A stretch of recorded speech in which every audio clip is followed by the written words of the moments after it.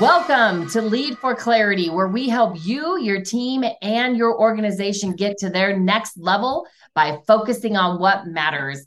My name is Shondell Sutherland, and I am here with my ever so lovely co-host, Melanie Montgomery, and we have someone very special that we're going to be talking about today. So, Melanie, I'm going to let you take it away from here. Yeah, thank you, Shondell. So today we have a special guest, Ed Wickman.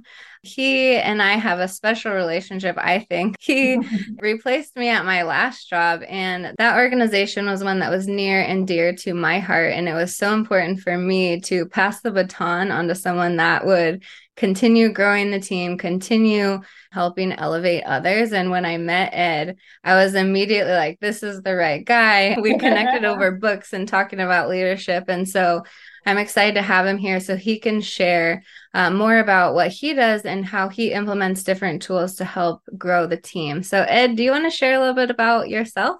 Currently, like you said, I'm the executive director of hospitality here at Quinault Beach Resort and Casino. I work for 5 different tribal casino resorts around the country in New Mexico, California.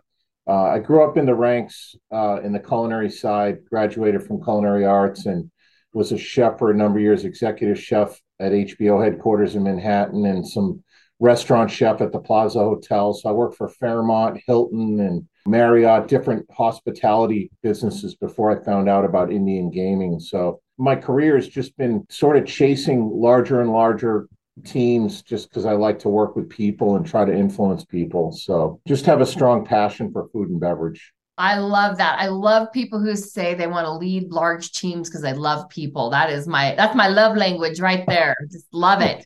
Well, today we're going to be really digging into some of your experience, Ed, and we're right now going through and educating people on kind of like our Shondell Group playbook, our process. We all know that you're either in a healthy cycle of growth or you are in an unhealthy one, which we affectionately call the cycle of misery. And that is where we get our eyes on the leader versus what really matters, which is our values. We've been talking about when you focus on your values and a pain point comes along, now you know what to do. You go in to purposely connect. There's 3 things you're going to do there. You're going to align everyone to the purpose, mission, and values. You're going to work on communication, and you've got to take trust to the next level. So, Melanie, I know you and the Quinault folks and with Ed have been doing some great work over there. Do you want to share a little bit about where you guys have been working this cycle? Yeah, so a lot of our work focused in the Purposefully Connect is we shared tools with all the leaders so they could have shared language of how to really grow others.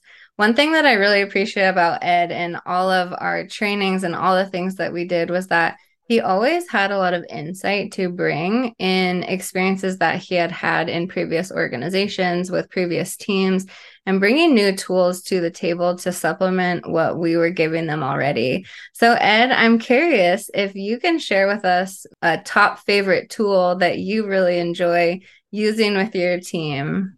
I mean, obviously, one-on-one meetings is key where I can take a deeper dive into how they're doing. That's an important tool. Just open communication, a lot of management by walking around, going out and working with people in their areas. I think genuinely connecting on a daily basis is so important, to ask people, how are you doing today? And actually wait for the answer and don't just listen to the verbal answer, but look at the body language. Like in the morning, I could take a 15-minute walk through my entire area and I get a pulse check on how everyone is. And you can see little embers that could flare up into a fire later on in the day. So just by taking that, it helps you engage. Maybe manage by walking around is an important one. And then the one-on-ones are really key. When I look at the unhealthy cycle of misery, to me, that just speaks to that boss mentality of back in the day when it was authoritarian and it's my way or the highway. And,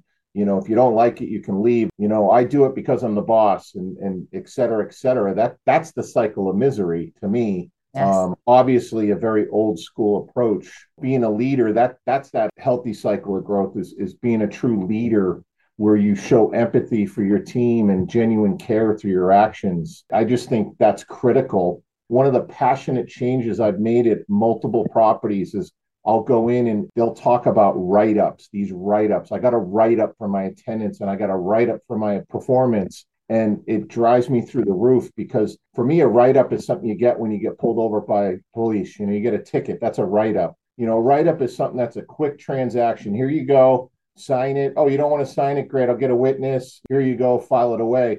Where coaching and counseling is where you come alongside of somebody, and then instead of directing your focus right at them, you both are side by side looking over at the problem or the issue that you want to work with. That kind of speaks to the healthy cycle of growth.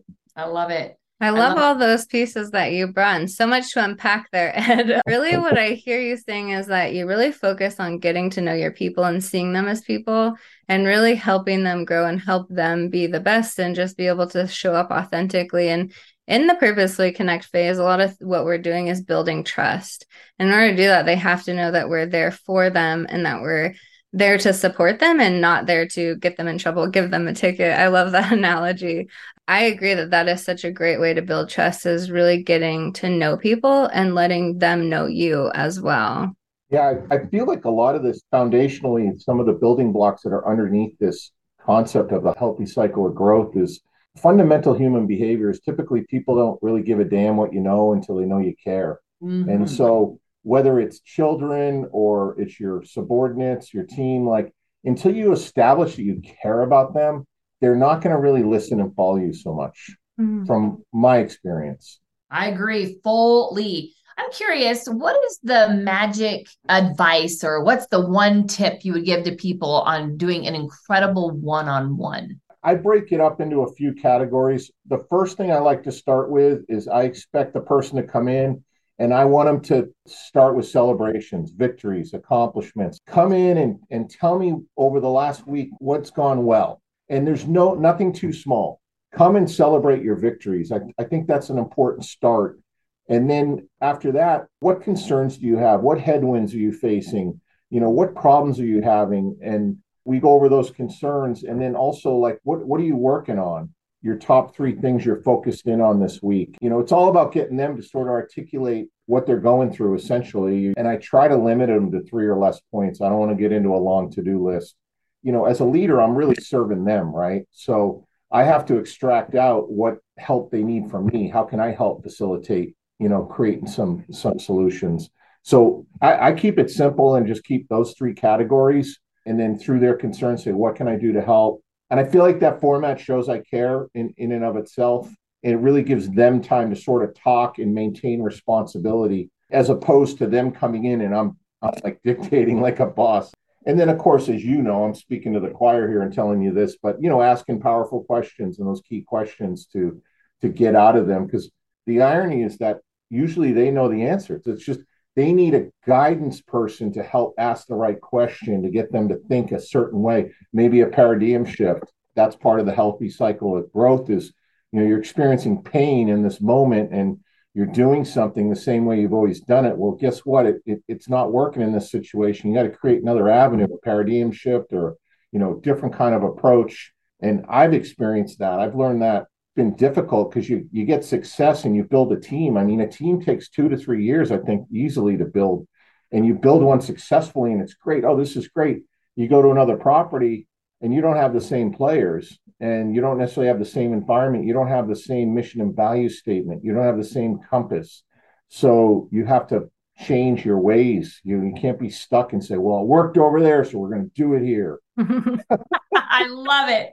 So Ed, I'm curious, you have been managing for some years. Have you seen the progression from that cycle of misery or old school or kind of boss to value? Like how's been your transition into that new way of thinking, your paradigm and the healthy cycle of growth? I absolutely have seen a huge growth. I was without a doubt a boss mentality when I started. And when you start, like I had no tools in the tool belt. So there's stories I could tell you when I first took a supervisory role, but I wouldn't do it on a podcast. I'd tell you separately. But things I did that were just highly inappropriate today in terms of being a boss, right? That authoritarian type person. And so that's how I used to be because I didn't have any tools. And so I just felt like, well, I'm going to treat people the way my dad treated me when he was getting me to do chores on a Saturday afternoon, and I just wanted to go out and play ball. He'd go, hey, get the pile of leaves done, get this done, get this done. You're not doing anything else till you get that done. And it was just kind of that army mentality. So that's how I used to be. When I was at Black Oak Casino Resort, I was there for about 8 years, and I ended up spending a lot of time with the team member relations people. One of them had a master's degree in psychology. He was also a police detective. Another guy was an investigator detective. He turned into becoming a therapist. So spent a lot of time learning about human behavior. It kind of touches on some of these tools. You got to find the genius in each person. You got to find their strengths and how can you encourage them to be better. That's so good. I love that, Ed. And, you and I have talked a lot about different challenges that we face, especially when we are a leader in an organization, but we have a team of leaders that we work with. And one struggle I faced was, how do I get all of my peers to buy into all of this leadership stuff? And how do we overcome when not all of them are on board? Maybe you can share a little bit about ways that you help facilitate that process and help get your peers or even your supervisor on board with these new things. That's a tough one. I'm still asking that question. I'm still running into challenges in that area. I think it's important to use common language. I always like to establish the compass. That's why, like here, creating our values, our mission and value statement's great because it's a common motive that we can all share. Ever since we developed the values, transparency, humility, integrity, respect, dedication, I try to use those words in sentences as much as I can and demonstrate my motive through using those words in my vocabulary and how I communicate ideas. I say things like, okay, I just want to be transparent, so I'm going to share this with you. Or remember, we need to maintain people's respect. That's part of the coaching and counseling part. It's an approach in which you're correcting a behavior or establishing an expectation that's not being met or reestablishing that, but you're doing it in a way where the person feels respected and they don't lose their dignity. And when that happens, they're more apt to walk away going, you know what, I think I'm going to try this. So I think using that nomenclature, the common nomenclature, so to speak, is important. And then just being a little bit of a mule and being stubborn and never give up and just keep on chipping away at it. Sometimes you have to chip away over a long period of time. So I have a tendency to focus in on the chipping away part. Like, I just want to do this task. I just want to accomplish this. I'm just going to work on this today. I'm going to work on this tomorrow. And then I look back over a year and I'm like, oh my God, this is where we've come. I know that here at this property, I had a problem when I started that I noticed, and it's happened at other properties, but at this property, really a light bulb came up. There's been a little bit of turnover. Like, Melanie, you were here for a little while, but previous has been a lot of turnover. So I realized, like, hey, I might be coming in saying the right things and doing the right things, but there's people looking at me like, how long is this guy going to be here for? What is he going to be here? 6 months, a year? Like, is he really committed to us, or is he just going to make us change all this stuff? We're going to do all this different things. And in a year from now, he's going to leave, just like the rest of them did. So I had that little bit of a headwind, and I acknowledged it. I said, oh, I get that. So I had to factor that into my strategy. Now they're saying, oh my God, I don't think he's ever going to leave.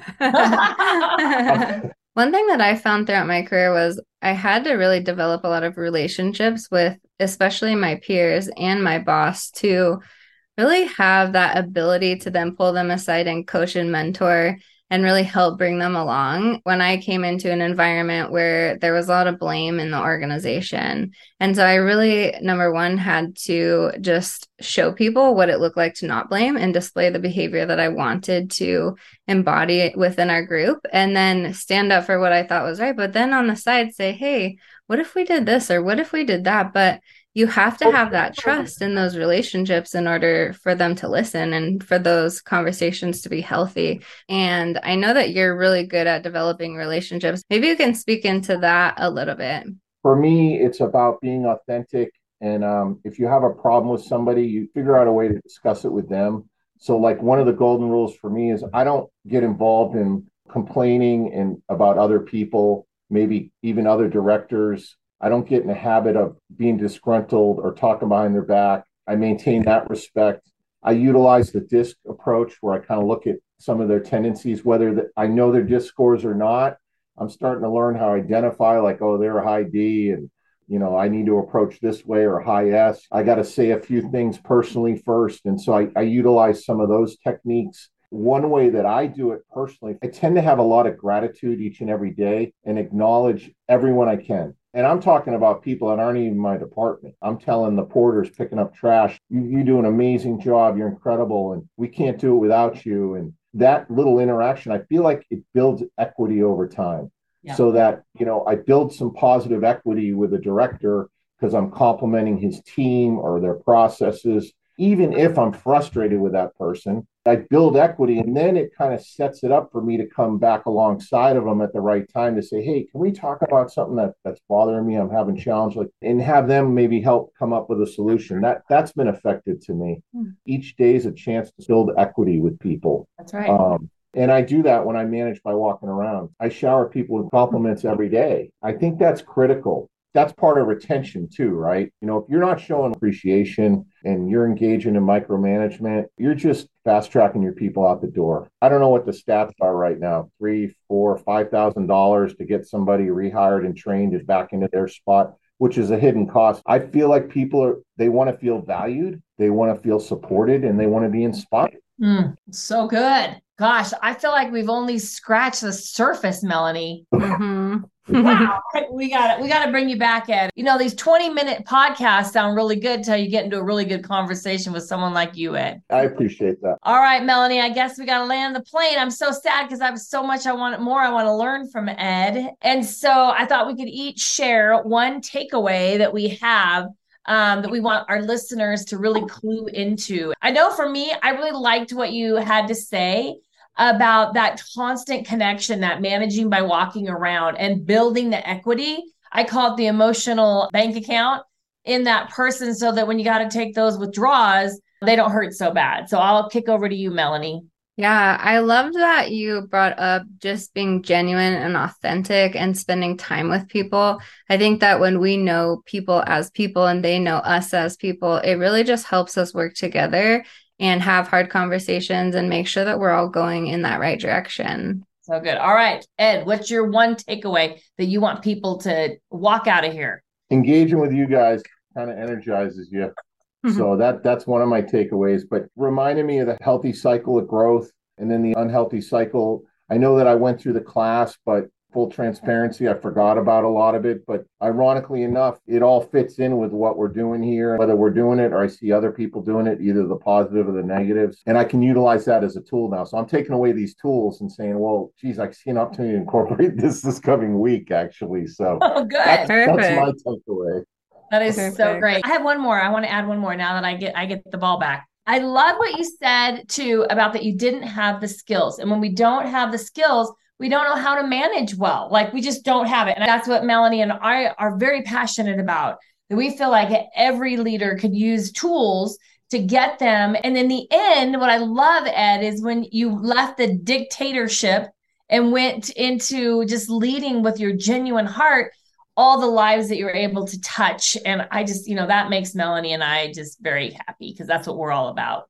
Thank you so much, Ed, for all that you've brought to this podcast to our listeners. If you want to learn more about the process, this whole season of the podcast is all about it. So make sure to go back and listen to the beginning. So we love you, listeners. We really just want to answer your questions. We want to be helpful and really help you grow. So please send us your feedback, send us your questions. We'd love to talk more and engage with what is going to be helpful for you. And before we go, Melanie, remember, we always like to say, be the best you can be today. Bye-bye.